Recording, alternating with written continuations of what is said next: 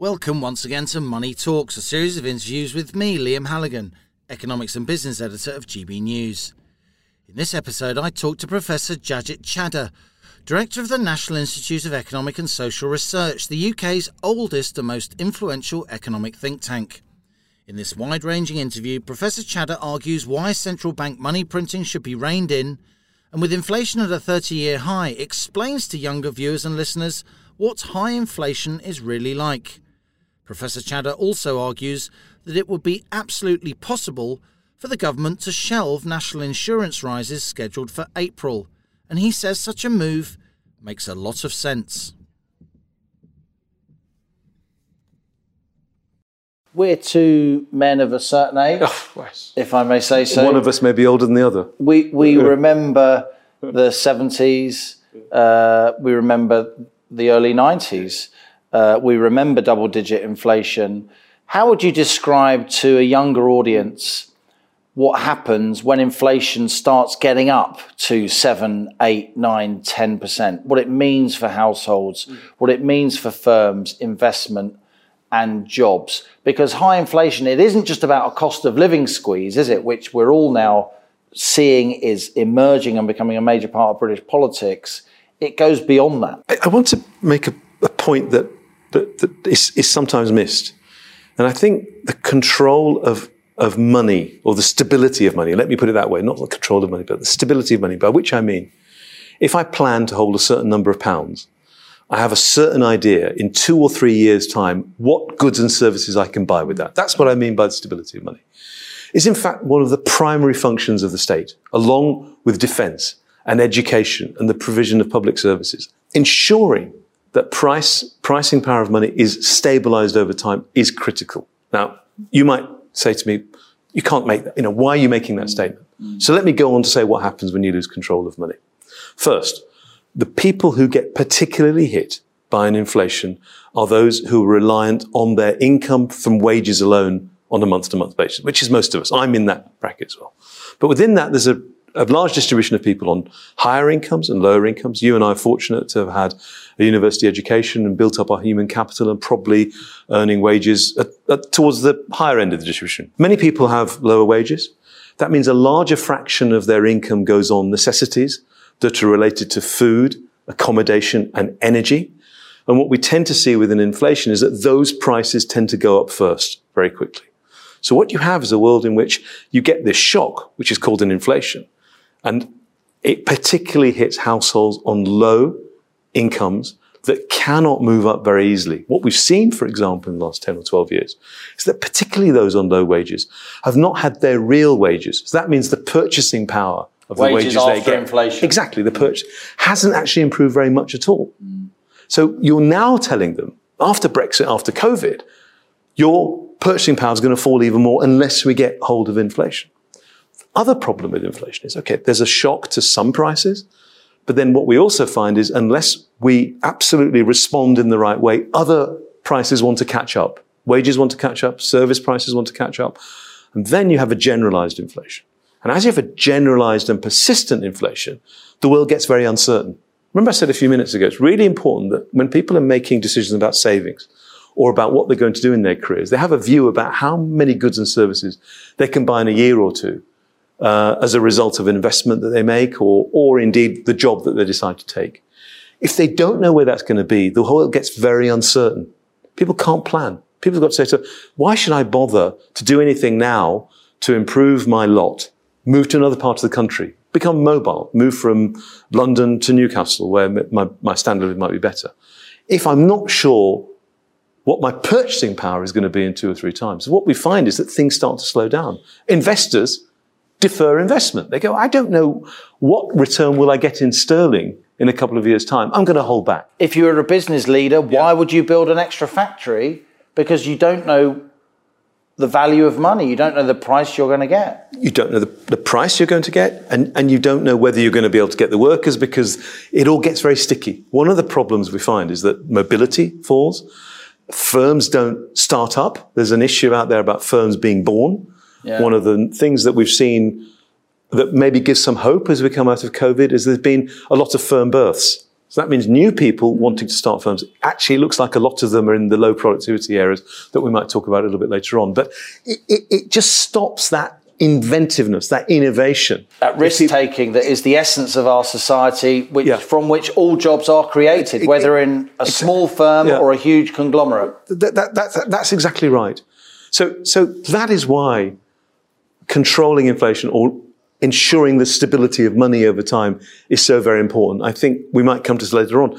As economists, we need to do a much better job of explaining that. Because one of the problems we now have, and it's actually similar to debates on even defence or other areas, because we've been successful on this issue for about 30 years, and you and I had a formative experience when we fell out of the ERM in 1992, and we thought, never again, we need to stabilise money. The next generation have no memory of that at all. That's 30 years ago this year. So they don't know what happens when you lose control of money. And we need to do a better job of explaining that. Because it looks like you're fighting the last war. You're not actually. That war still is there. We were both studying economics at university in the early 90s, weren't we? And when the UK fell out of the exchange rate mechanism, interest rates went into double digits instantly. Firms were ruined overnight. Families... housing, their finances were destroyed. It took the Conservatives pretty much a political generation to regain their reputation for economic competence, did it not? Yes. So, Jajat Chadha, we've moved from a situation where we were told to think by the Bank of England and others that this inflation is transitory and we don't need to worry about it, and awkward newspaper columnists should stop highlighting it. To one now where it is widely accepted that inflation is going to be here for a while. The Governor of the Bank of England said to the House Commons Treasury Select Committee, in terms, it's going to last 12 to 18 months, this cost of living squeeze. How high could the Consumer Price Index measure of inflation go? We've been looking at that intensively, as many economists have. And very early... in the middle of last year, we thought it was going to go to at least 5% this year. We're now looking at 7% in the first part of this year. And here's the really interesting thing. Even if you think it's only temporary, a temporary 7% inflation in light of a target of 2% is going to cause a significant fraction of people to think that you're not going to get to 2% very quickly. So if you take the midpoint, you could very well imagine people thinking, you know what, I'll plan around 5%, or I'll plan around 4%. They won't necessarily take the peak as what they think inflation is going to be. But it's very hard. And so firms mark up their prices. To 4% and 5%. Wage bargainers push for higher wages. The inflation expectation becomes a self-fulfilling prophecy. Well, so they start to expect that. They won't expect 7, but with a number as such as 7, we've had 5.2, numbers such as 7, coming into view as we go into along this year, particularly in the second quarter. You could imagine people, as you say, thinking, well, I want to hold on to my workers. I'm going to have to think about the wage rise I'm giving them. If I'm going to do that, I need to mark up, because that's a major part of my firm's costs, against that, and raise the prices of my output.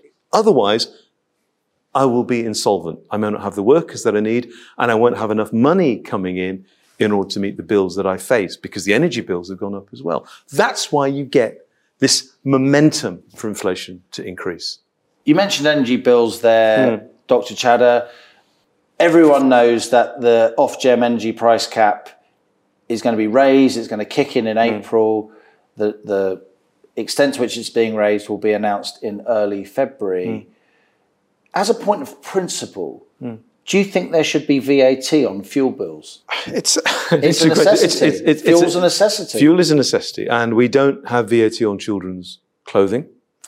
It's an interesting question as how we might rethink some of the taxes that we have on goods that we're buying. To the extent to which energy bills are both a necessity and an intermediate good, there's maybe a question for the extent to which it should have VAT on it. VAT really should be levied on consumer goods, so the ones right at the end of the distribution.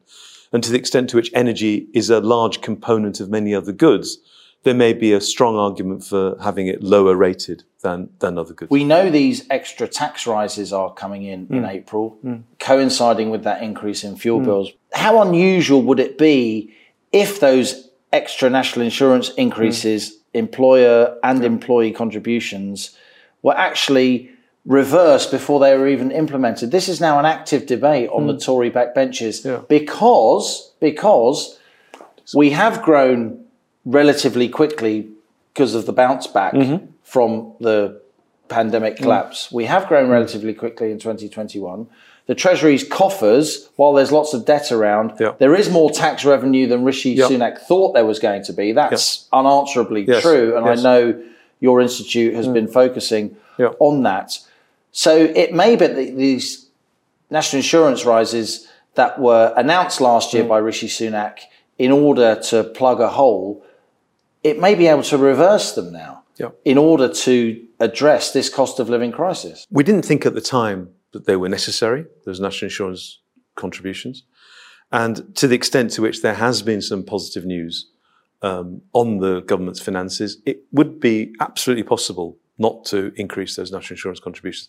Essentially, they are a tax on jobs. And they're a tax on jobs, particularly for lower paid employees. And in a world in which those employees have been most hit by the crisis, it's something that ought to be thought about not implementing. I think it's entirely possible to do that. And would it be responsible to not implement those tax rises, given that we've got extra tax revenue we didn't think we were going to have, given where we are with the cost of living squeeze? I think within the framework of understanding that there is a large amount of public debt, higher than we would ideally like it to be, that we have to think about what revenues we need to draw upon to bring that down. But remembering that ultimately it's determined by the level of growth in the economy, didn't need necessarily to introduce those taxes at that time. There's also the question of the path of fiscal expenditure. That means the extent to which public expenditure is falling over time. And arguably, that was a little bit too tight at the time of the budget. That means there was a little bit too much expenditure being taken out of the economy.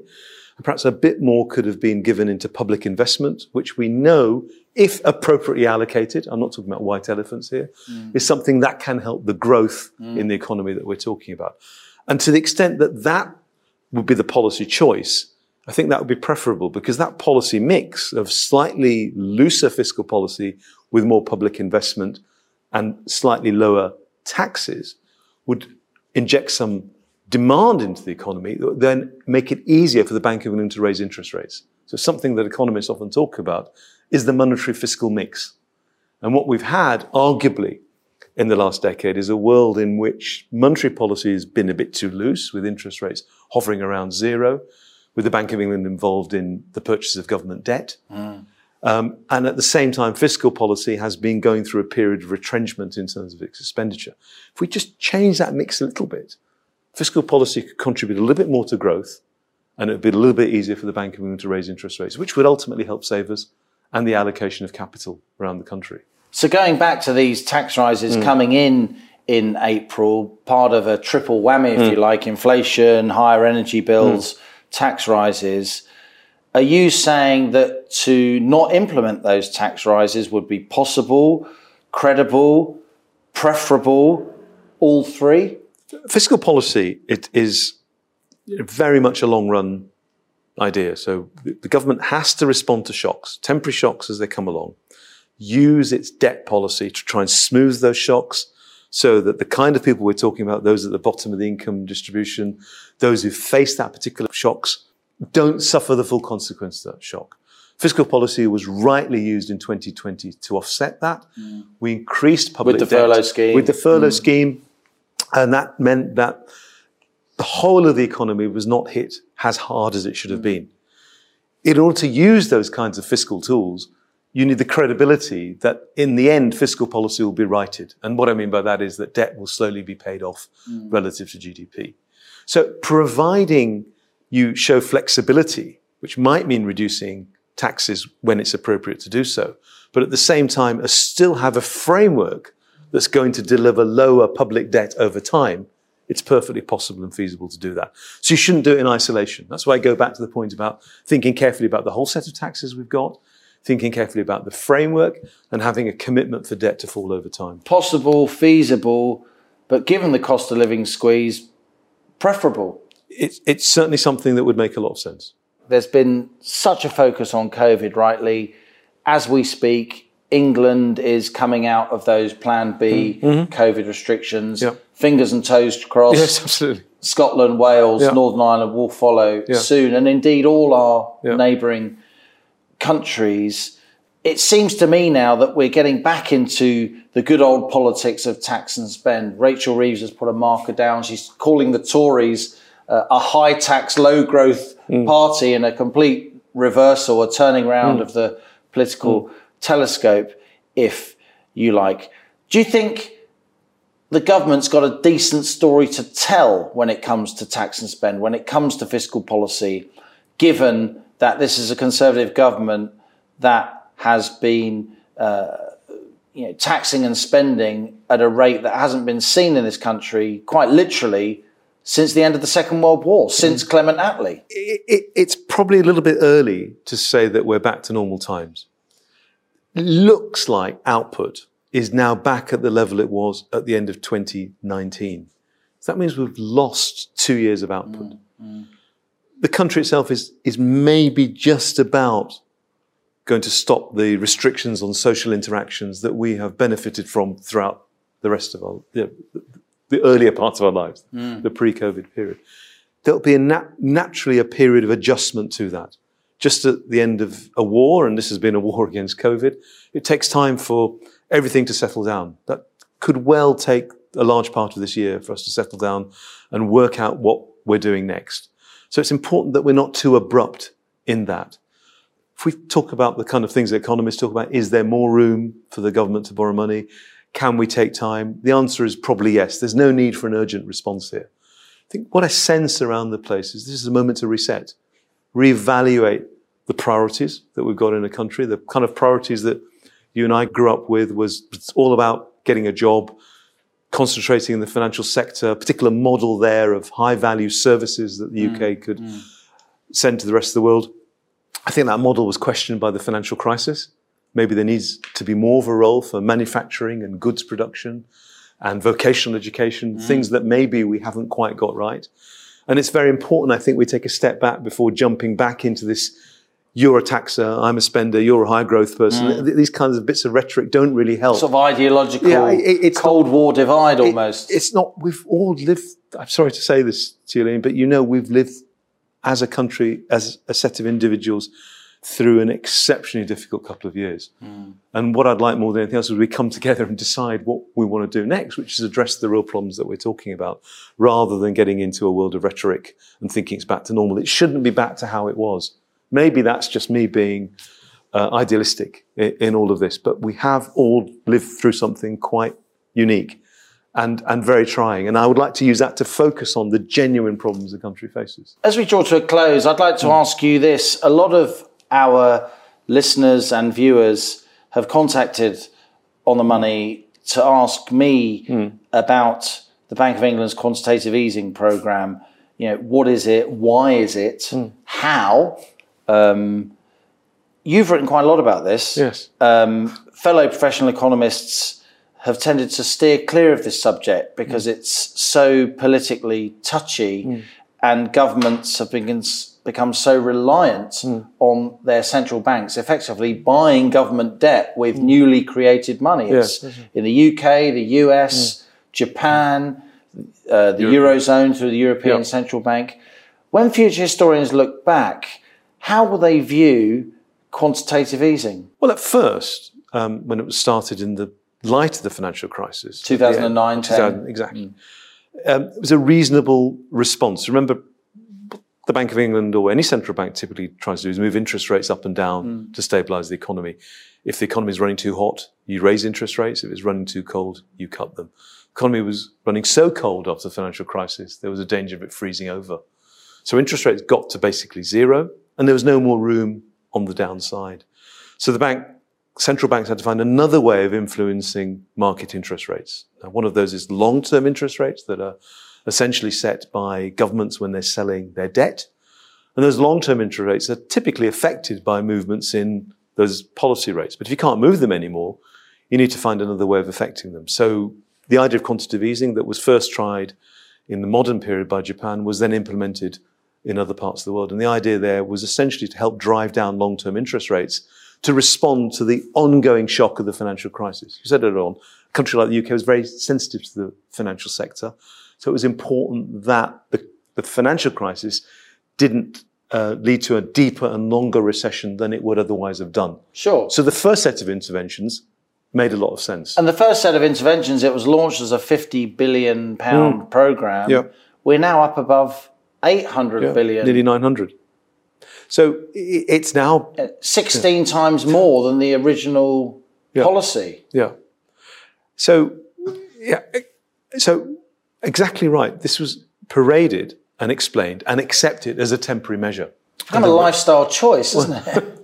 Well, the real danger is that governments then issue more debt than they would otherwise. Because they know their central bank will buy it. Because it's cheaper. And the central banks know that if they keep creating money, financial markets love it. It finds its way into stocks and bonds. Yeah. All the wealthy people get even wealthier. Yeah. And ordinary people have to deal with the inevitable inflation. So you have a world in which these interventions in holding government bonds have got larger and have operated for longer than we thought was necessary in 2009 and 10. So it's become an issue that needs to be dealt with. And we need plans as to how we're going to reduce or get rid of that debt. Now, the original plans were for that debt to be, having bought it, increased its price and lowered interest rates. The idea was to sell it back into the market. And selling it back into the market would lead to its price falling and interest rates rising again. The danger is, of course, when you've got so much out there, if you suddenly made an announcement tomorrow, Liam, as Governor of the Bank of England, that you were going to sell that... It's only a matter of time. Sell that debt back, you get an enormous fall in bond prices, an enormous increase in interest rates. Which would cripple the economy. By itself would cripple the economy. So handling this is an incredibly sensitive and difficult issue.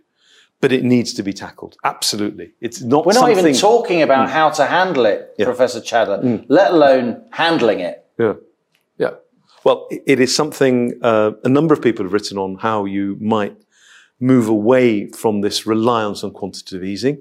And I think it's something that we have to think about how to move away on and sort of wean financial markets off it. That's the problem. You've been giving this to them for a very long time. They've got used to it. They've accepted these very high bond prices, these very low interest rates.